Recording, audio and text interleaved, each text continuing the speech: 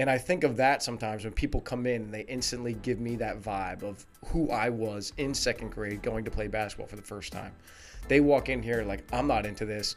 I'm here because my wife told me to be here. Or I'm in here because my friends tricked me into coming. But it's highly doubtful. My friends told me there'd be McDonald's after, so let's just hurry this up. Excuse me, is the McDonald's downstairs?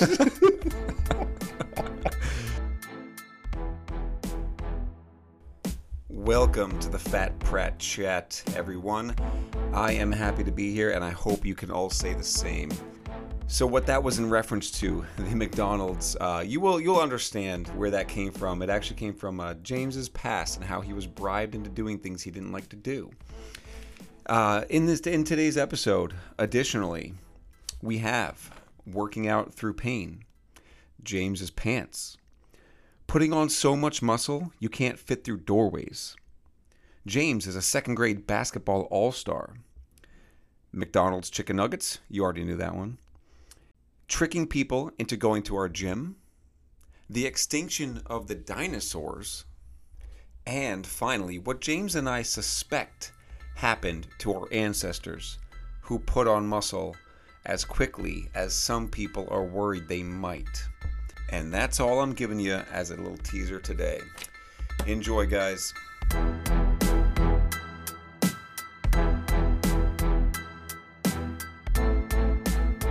We are on episode 7 already. I hope you guys have liked the first 6. These are getting more enjoyable each time we do them. I don't know if I said that last time, but I feel that way. So even if you're not enjoying them, we're enjoying them. Yeah. And that's all that really matters, actually.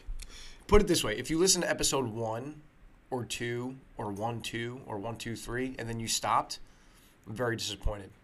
Because if you listen to those first couple, like a trial, like foreshadowing again. Then I hope you continue listening and are enjoying every moment that you're listening. And if you stopped, you missed out on some of our better ones because we're getting better here every episode. Yep. Definitely. So we hope you're enjoying your listening experience at this point. And if at some point you do stop listening, let us know why. I can't promise that we care, but we'll at least love to get the feedback. Just kidding, of course we care. So I put some question sticker thingy on my Instagram. I got a lot of good questions. I don't think we're going to go over any of those today. I'm saving them for a future. But you guys have a lot of good questions, so keep asking them. We just got to find out ways to get you to ask them, and then we'll know how to answer them. Here's a question. What's the question? Before we get into the questions. A question before the question. The question before the cue before the cue. A question that I received just a couple hours ago is, what's up with the pants? Oh, I wanted to go here today. I meant to go here. I beat you to it. So glad you brought this up. So I don't consider this a change of style. I didn't have some Hang on, nobody knows what pants you're wearing right now. We'll get there. No. We need to talk about this. We'll get there. But I'm suddenly being stopped and told, like, hey, what's up with the pants? Like, I've never seen you in khakis before or anything like that. And, oh, you're dressing more professional. No. These are joggers, and they're incredibly comfortable. They're the same color as khakis, and I love them. And I could exercise in them if I wanted to. Not that I do a workout, but I could demonstrate if I'm doing an assessment. I think you should do your next Instagram workout in the pants. Yeah, and then maybe we'll try to get an advertisement spot with bird dogs. Yeah, this is our second time mentioning them, so yeah, they got to be listening at this Eminem, point. bird dogs, who else? We're coming for all you guys. But yeah, I don't consider this. I just want to defend myself here for a second with all the comments about the pants and change of style, more professional. Absolutely not. No, it's winter, so I needed pants. So I got a bunch of pants. And then for Christmas, I received a bunch. So there's more pants in the wardrobe now. It's the first time I'm wearing pants since it's become winter.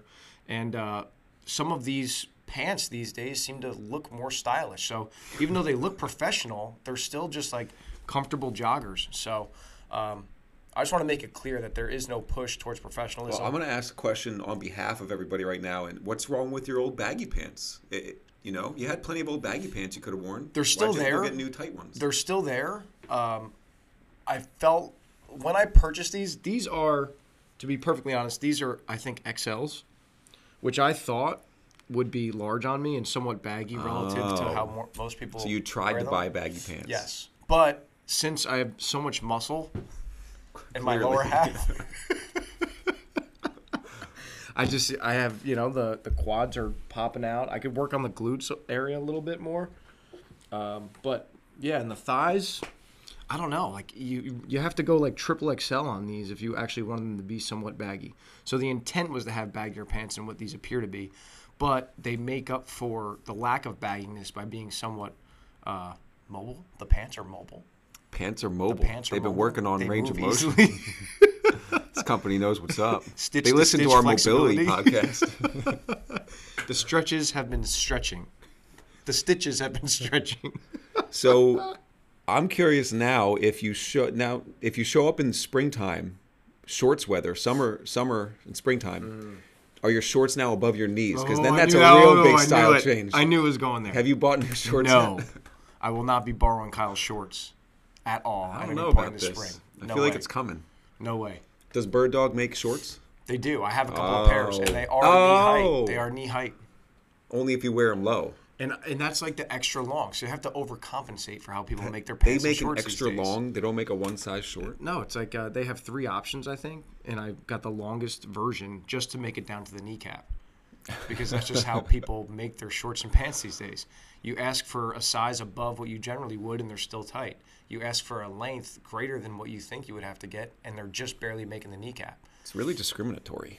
Yeah, and I miss how things were back in the day. Back in the 90s? Yeah, where you just buy a pair of shorts and they were, high shins. You got the Jinkos in the 90s. They were as baggy as you could put your whole body in one side of those things. The people listening to this must have had a pair of those. Everybody had a pair of them in the 90s in school. I don't know if the people that are listening to this were in school in the 90s. Really? So I'm the oldest one here. No offense to those members that are in their 50s or 60s, which we're assuming that they know how to listen to a podcast. Kidding. Jeez, shots fired. Kidding. Oh, well, let's move on to the questions. Enough of the Bird Dog pants talk. We have 2 really good questions today. First one being, let's jump right into it. I don't want to get big muscles and look manly. Should I lift weights? This is something that I've heard and you've heard many, many times. Many times. Yeah. So should this person or these people who are asking this question lift weights? Oof. All right. So this comes up all the time in assessments. And generally it's from women who are very lean or some that have body composition goals. They want to lose fat. And they're under the impression that lifting weights is the sole reasoning to lifting weights is to gain muscle. And there's nothing else beneficial that can kind of come of it besides that. And I think other fitness programs and routines have kind of fed into that thought by promoting less resistance training and more lengthening and toning of muscles and cardiovascular work to say that when we do this, we work on toning. We don't do that lifting weight stuff that gets you big and bulky like these women that are competing at the national level for bodybuilding that are potentially taking supplements that none of our members would ever even consider taking. So ultimately, the answer to everybody is like we need to resistance train to meet your goals. Your goals is to get leaner and more toned. We need to, at minimum, preserve muscle mass, potentially build a little bit if you want to get as lean as humanly possible. But the fear of getting too big is just unreasonable. And with the amount of members that we have, I've always said this to everybody that we've ever done an assessment with. If the day comes where you think that you got too big, let us know and we will stop resistance training altogether. Yeah, has that happened to anybody? Zero people. Not once. But that being said, when designing the program for some of these it's men and women, to be honest. Like, there's plenty of men who say, like, I really just want to get lean and toned. I don't want to get bulky. I feel like I need a lot of cardio and maybe just a little bit of lightweight lifting. But when designing their program, it makes it easier to follow a progressive overload scheme and start them at something relatively easy because they perceive what is originally easy as something that's not building a ton of muscle. So when we get somebody who comes in and says, I don't really want to lift too heavy right now because I don't want to get too big, it allows us to not deal with someone who wants to push themselves too hard in the gym at first from a resistance training standpoint. Because there are some of those members that come in who say, oh, these weights are too light for me, where they haven't really done anything in the past few months to justify going any heavier than what they currently are. And we kind of want to set a good foundation of strength and work capacity before we start pushing them in the weights too much. But ultimately, it makes it a little bit easier to design the program that we're training them at a moderately challenging resistance training level, and then we can build on that. But as we build on that, we've kind of gained their trust, and they're not seeing 30 pounds of muscle gain in their first program.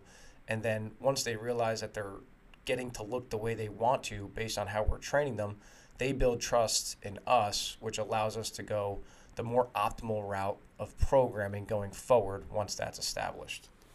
Yeah, I was really looking forward to this question. It hits close to home, too, because my wife, who will probably listen to this, is in that side where she's very, very worried about resistance training. And we've talked about this. I'm not saying anything she doesn't know, but this is the first time they've ever talked about this. Be careful. Where she's very afraid of getting too much muscle too quickly. And she claims, and she might have a little validity to this claim, that she puts on muscle quickly. And looking at her brother and herself and like the minimal amount of training that they do sometimes, and seemingly like have a good amount of muscle mass for their body size and their relative weight, she might be kind of right that she might be in some low percentage of the population that does happen to put on muscle a little quicker than others. However, I don't think she's trained resistance-wise long enough to know if that's true. I think what happens is there's a perception that, like, I feel like my muscle's getting huge, like I feel it working and it's gonna get big, and I don't want this particular muscle, mostly the arms, to get any bigger than they are because I'm quite happy with what they look like now. So she does do like at-home workouts and stuff that seems to work well for her, and she has been considering lately maybe doing a couple sessions in here, which is huge. Let's go, Joy. So we need everybody to get on her case. Joy, everybody. The thing about Joy is she's really lean. Yes, good point. I She's was getting really there. Very lean. So go ahead, say what you're going to say. So I think I know what you're gonna say. So I think if she is to start resistance training, if the muscles start to show a little bit more with how lean she already is, then maybe she thinks that her muscles are getting too big. And then two, you mentioned it already, it's working for her. I mean, she's pretty happy with how she currently looks. So it's not necessarily a situation where we would have to discuss with her, hey, you want to change your body dramatically, so we need to do resistance training. She's pretty content with how her body looks at the moment. So it's a tough sell to have her dramatically change her current approach. If you give credit to her eating habits, obviously she's a dietitian or nutritionist. Something like that. Health coach, but not really doing much with it right now. Big into nutrition. But she knows how to handle herself as far as nutrition goes, Yeah. and she keeps me in line as well. Yeah, Joy, I need you to keep me in line too. I'm struggling over here. Stressful time of the year, January. But yeah, ultimately with her being super lean, I think it's even tougher to change her mind on something like that versus someone coming in that says, I want to change my body, and I think resistance training is bad. That's a little bit easier, I think, to change someone's mind who has that thought process and is coming from the perspective of I want to change my body. Yeah, just to follow up on the leanness thing, when you get leaner, your muscles appear bigger. Like in pictures and just looking at them in a mirror, like the more definition you have, it will look as though your muscles are actually bigger. So talking about people who are already kind of lean, and I think, specifically women here who don't want bigger arms or upper body muscles, I think that's what we're really talking about at the moment. So to relate that back to somebody that came in here, one of our members, and I did an assessment with her, and she was very adamant, like, I really do not want my arms to get any bigger. I'm quite happy with the way they look now. I want to work a lot on lower body. I want to add muscle there. I want to work on my abs if possible. And I really want to work on my back, like specifically. So I had to have a conversation and say, look, we're not going to give you specific bicep and tricep exercises if you're telling me you don't want to change your biceps and triceps. However, you have to realize if you want to do something with your back, you have to pull stuff, right? Like, she was pretty well versed in exercise, so she understood like a lat pull down or a horizontal row will involve some level of bicep. And I'm like, is that okay with you? Because like you're giving me mixed messages here, and I need to get clear on like what we're allowed to put in your program, so we don't, make you disenjoy exercise. So we gave her a lot of lower body. We gave her minimal upper body pushing and pulling, but had the conversation first, like, hey, you're going to feel some triceps and biceps when you push and pull things. Is that okay? Yes, that's okay. Cool, let's go. Yeah, and like when you think of the stuff that we've discussed in regards to like hypertrophy and building muscle, the amount of really challenging working sets that you have to do over the course of a week, and now think of what the average member that we have coming in that's relatively new to exercise, they're first getting exposed to resistance training. Think about the discrepancy in overall volume between those two members. And like to us, that's why you'll hear trainers like find this laughable when a member comes in and says that like they'll do a few exercises and say like, I feel like I'm going to get too big if I'm doing this. And from our perspective and what we know, you're so far from optimal muscle gain with the amount of overall work that you're doing over the course of a week, that it's almost laughable for someone who understands how to optimally build hypertrophy.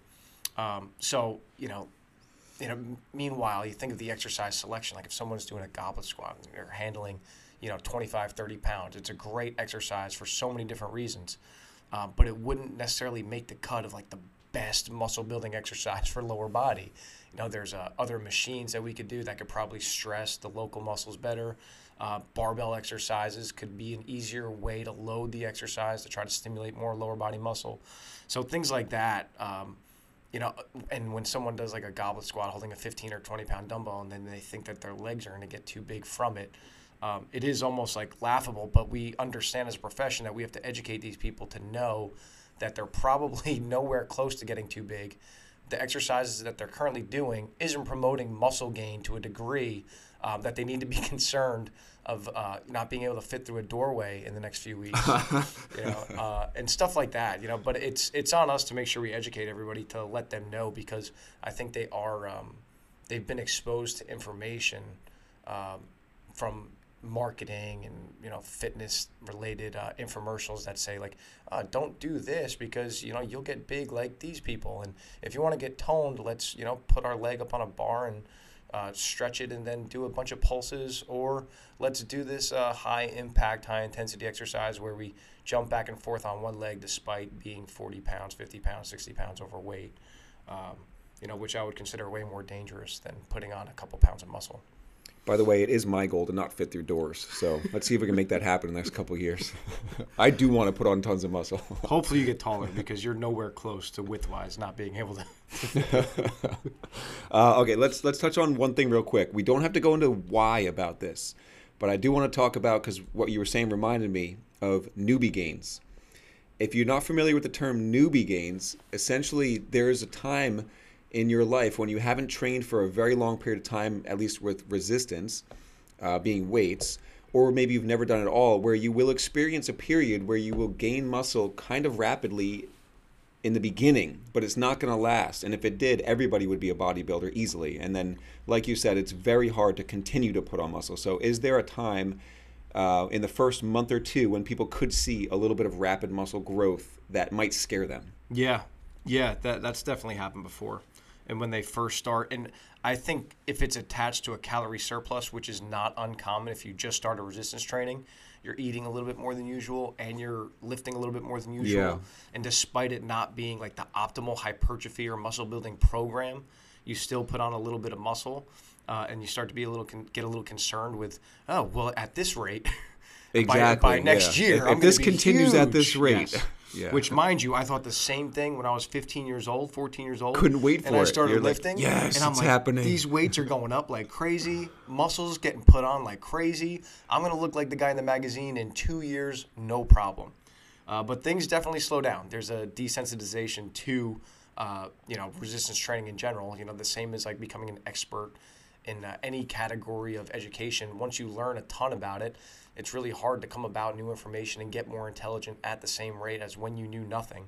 And hypertrophy kind of falls in the same line. Once you expose yourself to it more and more, it gets more challenging to have new adaptations take place. Could you imagine if it wasn't like that? I mean, it's like it's built into our DNA for a reason. Because if we were out, because they'd have to make bigger doorways all the time.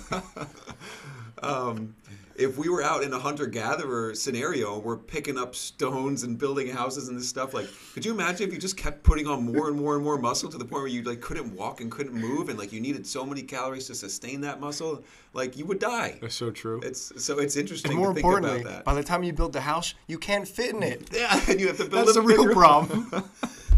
Those of us that survived hundreds and thousands of years ago, we survived because we were the ones that didn't get too big. Yeah, to those not guys fit in the and house. those men and women that put on tons of muscle, built houses, couldn't get They inside. all died off. They got cold outside. This is what happened, clearly. What's that called when? Archaeologists? No, what's it called when? I I know thought you were going to say that we basically are archaeologists. No, 'cause we're what's just figuring it the? out. Gee, Or is that like the dinosaur? evolutionary process of like, when those die off that can't. Survival of the fittest. Yeah. that's Something not like what that. you Yeah, want. it's not what I was looking for, but it applies. And the survival of the fittest in this situation are those that didn't get too much muscle to not be able to Weird. fit into the so covering. the that they just survival built of the up. fittest were At the one point in people time, we who were were too not fit. the fittest, but could fit through doors. We're going to put that in the title of this podcast, I think. What are we going to put? Something about those that put on way too much muscle. Oh, how can we shorten They this? died off, yeah. Yeah. The How can we death, short- like the dinosaurs, the death of those that were too jacked. Yeah, because there wasn't a meteor for the dinosaurs that killed them. They definitely got too much muscle, couldn't fit in their houses either. Well, this podcast has certainly entered areas we didn't intend on going to. Dinosaurs, a word we didn't expect to say today. Dinosaurs. All right, have we covered everything in our first question? I think so. I think we have. The point being, it's hard to get big muscles, especially when this question is asked by a female who already have it a little tougher to put on muscle than a male, just genetically speaking. Let's move on to question 2. This is I've been here many times in my old age. How can I work out when I have back pain / what somebody told me literally this week, one of our members who showed up said, should I be working out right now because they had back pain? So let's answer that. Yeah, we had an assessment this week too with the very same exact quote. I don't know if I should be working out. I've had back pain for the last couple of months, ever since I became more sedentary, which isn't always the issue, or why people have back pain. But in this case, since the pandemic hit, I've been more sedentary. My back's been bothering me pretty much around the clock, to a low level, not to the point of not being able to walk, but I feel it a little bit if I bend over and I reach for something on the ground. So I don't even know if I can work out right now. So that's why we do an assessment. So we gather that information. And one, let's start off with saying that if you are feeling pain to the degree that you need to see a professional, please do so. Physical therapists, chiropractors, whatever the situation is, see a pain specialist if necessary. But from a training standpoint, we'll do the assessment and we'll see what's tolerable for you. Because there are people that have back pain that if we do something very elementary and they feel pain, we now know that that's eliminated from our movement patterns that they could potentially train in. And that can go as far as someone who's in physical therapy and then they're training with us at the same time, and we only do upper body and core work that is pain-free. But the simple rule is if it's pain-free, we could probably do it. And we could monitor your symptoms over the next day or so to see if what we didn't give you back pain in the moment, but potentially exacerbated it over time. Yeah. Which is important to know that, it didn't bother me, but that night it was terrible. But the assessment will do all of the basic movement patterns and will perform all the basic exercises to a lesser level to see if you can actually do these exercises to some degree to put you through a training program. And more often than not, what we find is if we coach you up really well from a technical standpoint of each of the exercises, and we load you appropriately, and we don't say, oh, you have back pain? Great, let's do heavy double leg exercises. That's probably not in the game plan for you if you're experiencing back pain at the moment. But a lot of people have no issues doing single leg or split stance, lunges and split squats and stuff like that. And they could also probably do like bridges and thrusts that work the opposing musculature of the lower body. And if you could do those two things, then we could still train full body. If you could still do planks pain-free and you could do stuff like that, then from a lower body perspective, where it's a little bit riskier from a low back pain standpoint, you could still pretty much do everything. upper body, you'll probably be fine. Maybe the hardest thing that you'll have to do is pick up a dumbbell, which you could rest on the bench to not have to pick them up off the ground. But more often than not, we could still train just about every movement pattern if it's appropriately loaded with optimal technique. And very rarely do we hit the situation with a member that, oh yeah, we have to completely eliminate lower body training because you're in excruciating pain, but you still want to train and you're simultaneously seeing a pain specialist. Yeah, it does happen, but like you said, very, very rarely. I think most of the time, and this example that I have included, the person can still come in and get a good workout, and they generally feel better. I mean, I'm not going to put that over everybody's back pain, because everybody's very different, and there's prior surgeries involved. Like another person I'm thinking of now is a very complicated case. But a lot of times in my own experience, like you come in, we keep you out of pain. Like you said in the assessment, we're going to avoid all this stuff anyway. Or if you've developed back pain recently for any reason that even if you're not sure of, we'll just, all right, does it hurts when you do what? Like show me or tell me. Okay, cool. So that is a hinging type of pattern. Let's try to stay away from that for today. Or that's, a flexion-based exercise for your abdominals.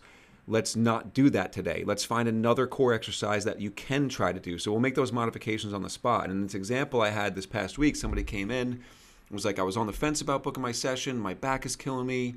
But I thought it might be better for me to come in. I'm like, okay, sure. Tell me about that. And she's like, well, I've been running a little bit more, and I think that might be causing it. I'm like, all right, well, so number one, let's stop running and see if it goes away. Because if it's that simple, then just don't run right now.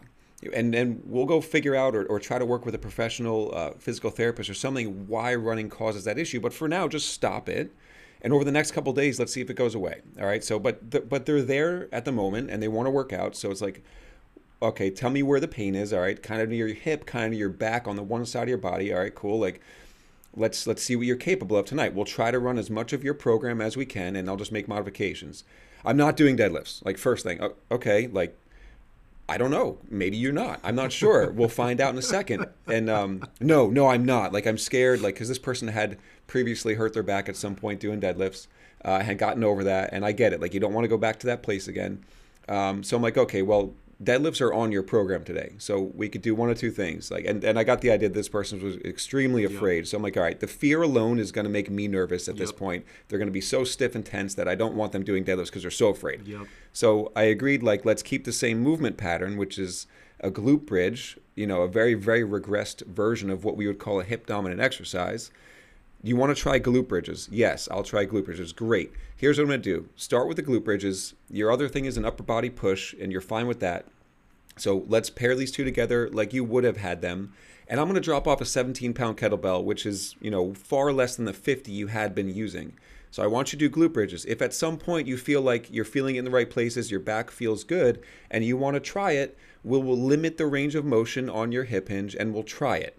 All right, but I'm not going to make you. So I circle back around a couple minutes later, and she's already doing it on her own, trying the hip hinge at a minimum range of motion like we talked about. I'm like, hey, how's it feeling? She's like, actually, the glute bridges felt good, so I wanted to give this a try. There you go. Awesome. So she's doing essentially top half of the deadlift, maybe a quarter range of motion, right? So it's the same exercise that we should have been doing, super regressed it to a glute bridge. That felt okay. Gave her the confidence to try the kettlebell deadlift, which was her exercise or one of her exercises for the day, at a quarter range of motion. I'm like, okay, I'm happy with this. You're slowing it down on the tempo. You're feeling in the right places. You don't have back pain. And she's like, can I go up on the weight? I'm like, well, that might be pushing it, right? So let's keep the pink kettlebell for today. And, let's get through the rest of your workout. So I was very happy. And that's happened a lot of times. And then this person, like a lot of other people after the session, had said, look, my back actually feels better now that I came in.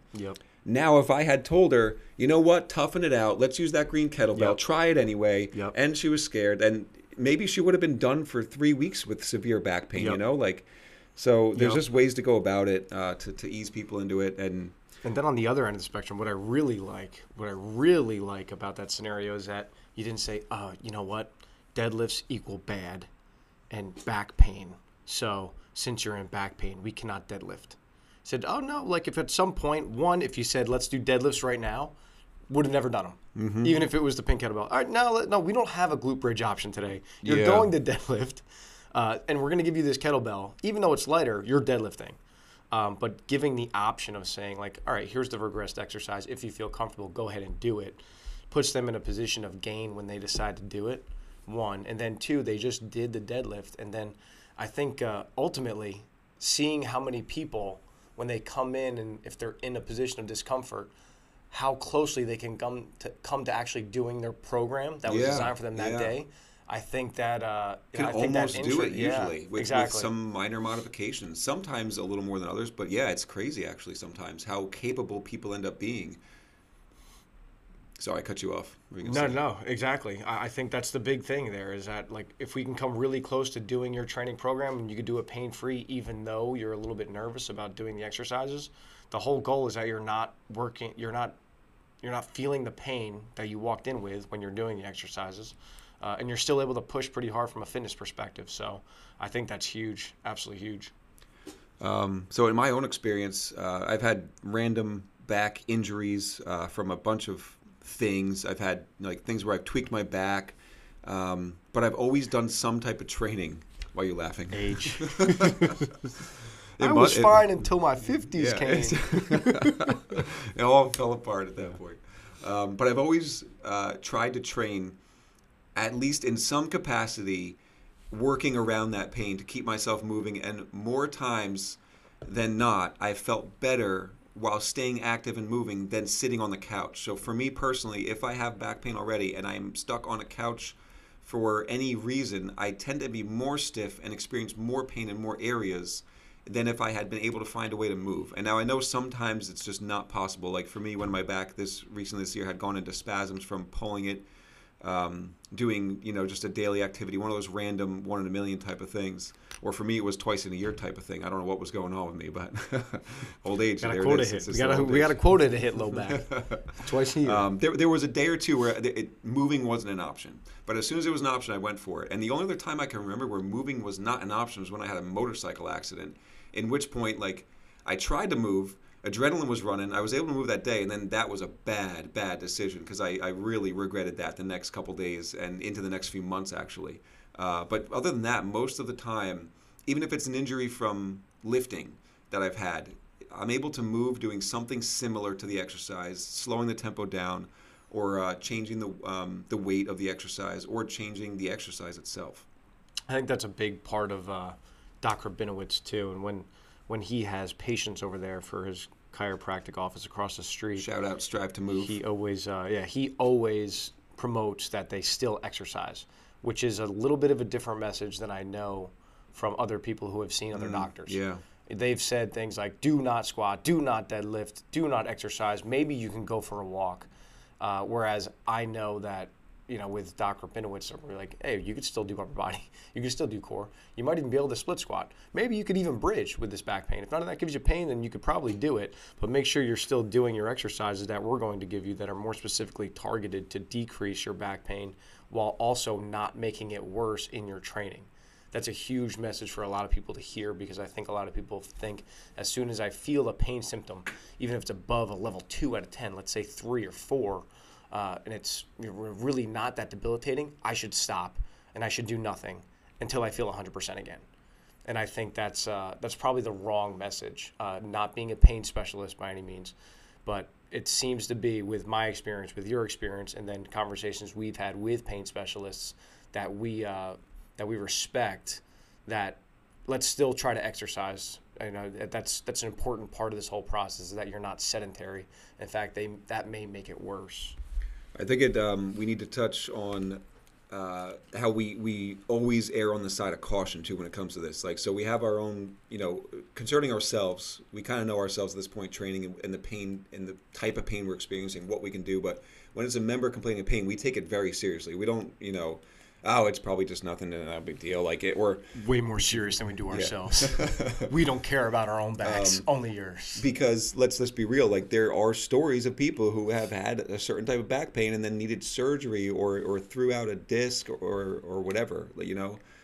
So those scenarios, albeit kind of rare, are very scary for people, and nobody wants to get there. Yeah. So we do take it extremely seriously, and we try to err much on the side of caution when it comes to it as well. Yeah, and the low back's obviously the one that most people can relate to, but same things apply for knees, shoulders, elbows, whatever the case is. If you have pain at a particular joint, we will try exercises and check your range of motion and see what you can and can't do. And if the pain symptoms are there or get worse while training, then it's not part of your program. Simple as that. And then what else can we do to actually make you perform fitness and try to accomplish your fitness goals while not exacerbating your pain, while hopefully sending you somewhere that can actually treat the pain. Solid. All right. So hopefully everybody here feels a little better and more comfortable moving at least or training in some capacity when there's pain at some level. You know, not every time. We're not telling you to do this all the time. Sprint down the street as soon as your back hurts. You'll feel better. Throw a sandbag up in the air on the beach. If you want your muscles to go crazy. It's the best way to get jacked and cure your back pain at the same time. All right, questions are wrapped up. Nice. So today, we're going to talk about for the next, 10 minutes, 15 minutes tops, how to trick you into going to the gym. Yeah. And how James was tricked at one point in his life. I've never been tricked in my life, so I can't relate to that. Nobody's ever tricked me. Can't trick me. Yeah, but it sounds bad when you say it that way, right? Like, oh, we need to trick people to getting into the gym. But ultimately, in a lot of these cases, we do, unfortunately.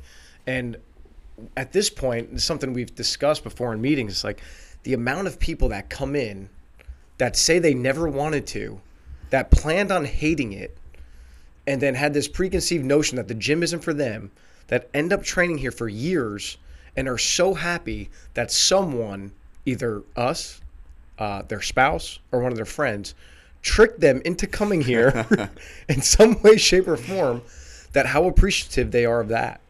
And there's some standout. If your spouse or friend tricked you into coming here, let us know how. Yeah. Because we want to use that tactic on more people.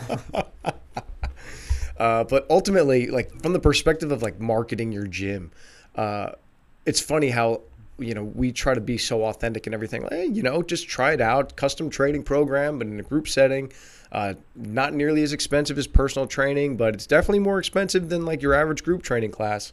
But come in here and try it. You have a low cost, if not free, trial period that you could take advantage of. And then after that, either sign up or don't. It's totally fine. But the amount of people that came in and were very vocal about having no intention of being here for a long period of time or for signing up in general after the trial period, and now they've been here for years. And then when we look back at some of those members, like what actually brought them in the first place, and how many more of them are out there, and then how many more of them have made the decision to not come in instead of coming in with the notion of never planning on actually coming for a long period of time. I think it's a really interesting conversation where if we could just trick a lot of people into coming in somehow, like, hey, like, come on in, we have some candy in here, like, then lock the doors and like, all right, here's your assessment. But like somehow get them to fast forward time to experience this for the first 4 to 6 hours and then make a decision based off of those 4 to 6 hours of can this be a part of their daily lives going forward. I think a lot of people would be surprised as to how much they would enjoy doing this and how easy it is to make it part of their lives on a weekly basis. And how good it makes them feel, too.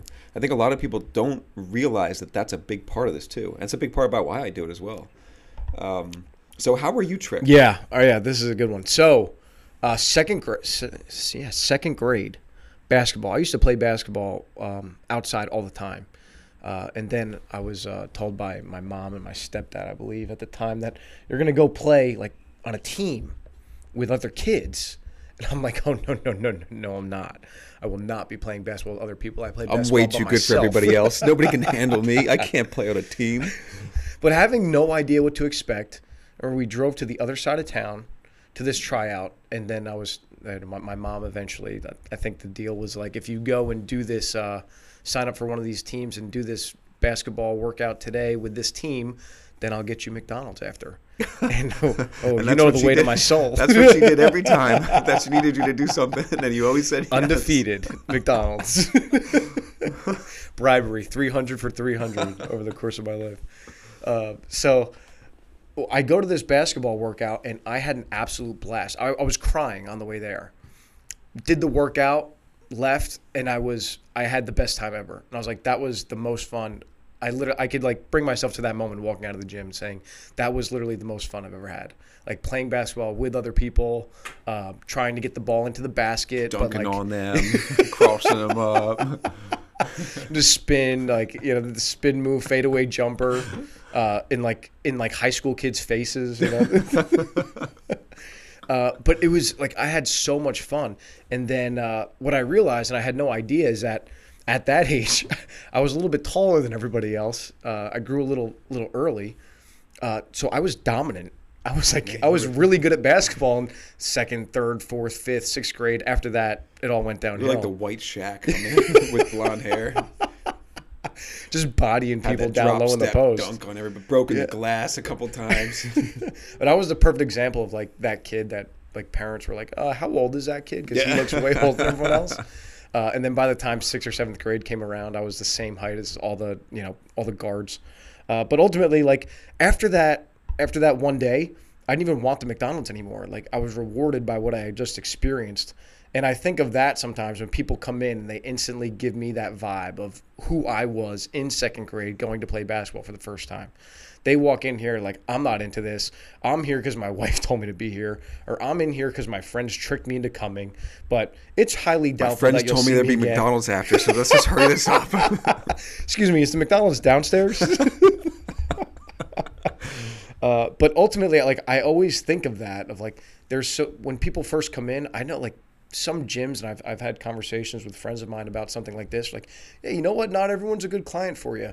I was like, give them a chance, you know, just give them the opportunity to be a client before you just say like, oh yeah, the person gave me an attitude in the first 5 minutes, so you know they're not good for us. They're not going to work hard. Like you have no idea, and there's so many people that not even like beyond their first assessment, the first session or two, I've thought this person is not a good member for what we do, and then by the time the trial's up a couple weeks later, I've totally thought completely different because they've probably thought completely different about what they just experienced. Mm-hmm. So instead of them coming in and saying, I fear this place, I'm nervous, I'm intimidated, I have no idea what I'm doing, everyone's watching me, someone's going to make fun of me, I'm in worse shape than everyone else knows what they're doing besides me. My muscles are going to get so big so quick, I know it. But now 14 days later, they're like, wow, none of that was true. And I can do this just like anybody else can. And I feel personally rewarded every time I do it. So now I like coming here. So now I don't really have an attitude towards the trainers as much. And I feel like I've made a lot of friends amongst the trainers and members. I feel like you're thinking of a couple of specific people here. Yeah. There's definitely some standouts. Trainers. Oh yeah. A couple eye rolls here or there. Yeah, there's definitely been a few and some standout scenarios. And some turnaround situations that I think are really interesting, where if these particular people went to any other gym and had that I'm turned off by fitness attitude, then a lot of other gyms would have probably said like, yeah, you know what, this probably isn't going to work. Or they would have tried to be overly salesy to the person to try to convince them to actually stay. Oh, it's not that bad. This is great. Aren't you having so much fun? Like, no, they're not. They're not having fun yet. But let them try it out for a few hours. You know, have them come 3 times in a week and then kind of let them make their own judgment call on what they like and what they don't like. And if you have a good enough product, then they'll probably stay. Yeah, good point. Good finishing point there. Good enough product is where it comes back to. Are we done? Is that it? Let's see. 42 minutes in. We could save anything else for next time, can't we? Well, one, that's to get people to actually come in. So our version of McDonald's is that we have introductory specials. So if you're ever trying to convince someone to do this because you think it could help them and it could change their life, then we always have introductory specials. One, they always get their assessment free. It's an hour, that first workout, where we kind of go through, the questionnaire first, get an idea as to what their goals are, and then we'll take them through the workout after that and see what exercise we think would be a good fit for both their goals and what their capabilities are. And then the one thing that I'll get a lot is that like the expense thing, like this costs too much money.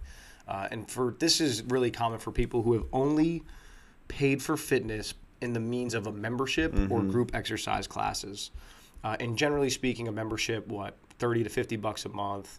And yeah, then, or $10 a month, depending on where you're going to go. It could go a lot lower. Yeah, and then some group fitness programs are like anywhere between $80 to like $150 a month or something like that. So they'll consider us expensive relative to that, and that is totally fine after you've tried it. If you do it for 14 days and you think it's too expensive and the value of what you're being provided isn't worth the money, I totally understand. But to say it's too expensive before trying it, I don't think that's a great idea. And I say that in my instance specifically because I held out on a business mentorship for years. And then when I decided to finally pull the trigger, I was paying a lot of money. This business mentorship is $1,000 a month. And I remember years ago saying like, yeah, this is cool. I think it would be beneficial, but I'm not paying $1,000 a month.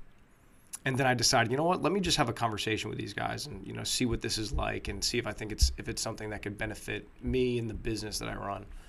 And then after one conversation, 60 minutes, I'm like, you know what, like this is why they have it, because he just spelled out to me a lot of the weak links that I have in my business that could be beneficial for myself.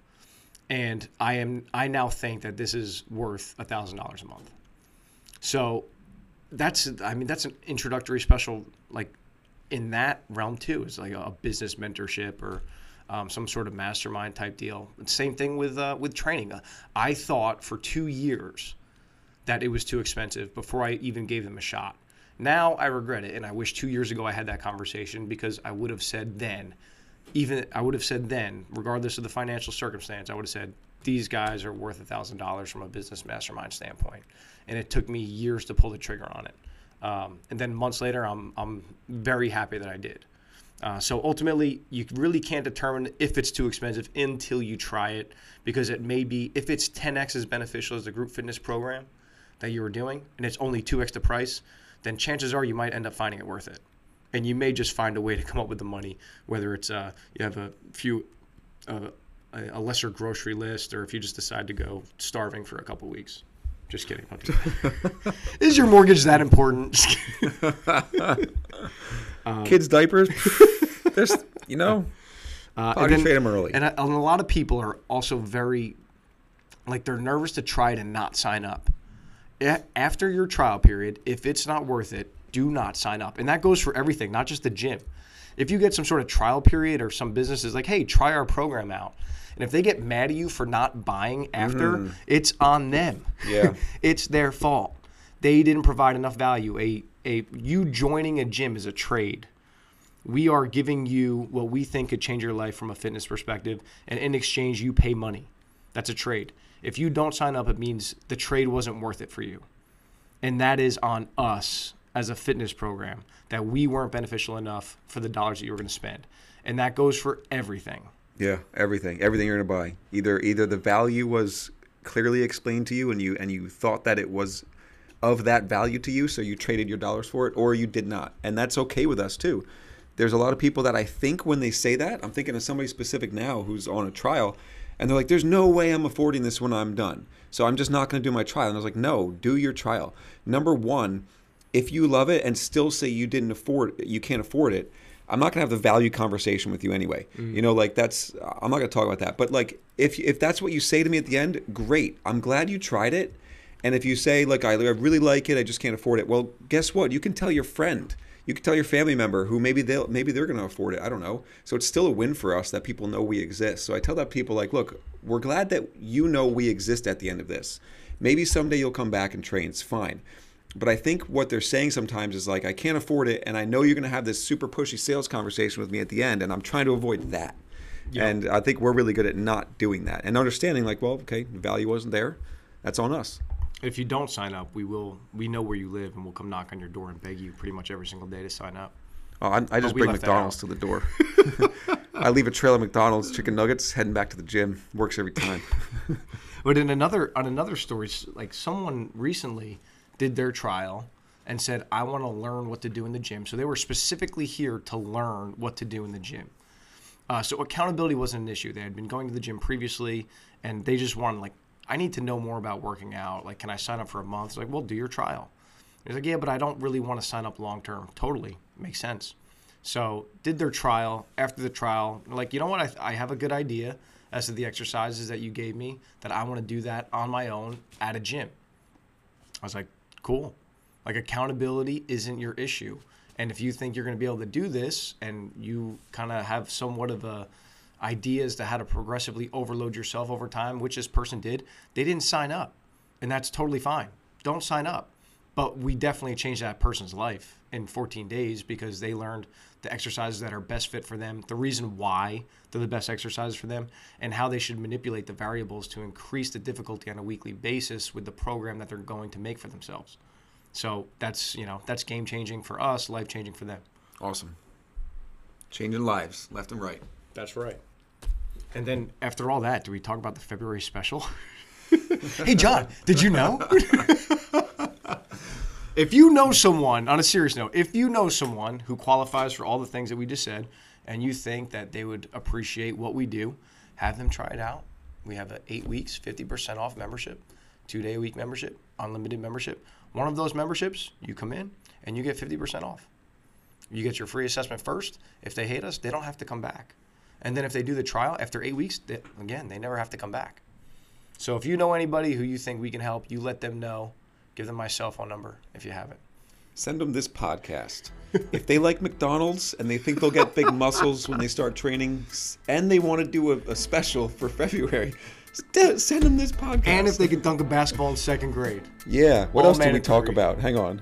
Oh, and if they have back pain. If they have all those things. If they lack one, don't send them. Yeah, bad fit. Bad fit. We're done. All right, guys. That's it. Peace. Peace out. Hey everybody, John here again. Sorry to do this to you. I know you've been at this over 50 minutes now, but really quick, wanted to just let you know that I did get a link working that links you to our website. It's going to be in the show notes going forward that you can click on, and then you can take a survey and then voice your opinion in a multiple choice fashion, and also vote between me and James, who has a better radio voice. If nothing else, at least go do that. At least because most of you, I think, are telling me that it's me, but I want to have proof that I can show James that I'm better than him at this, at least voice-wise. So at least do that. But there are some serious questions in there that I appreciate your feedback and will help this be a better experience for you. Thanks again for listening. Tune in next time.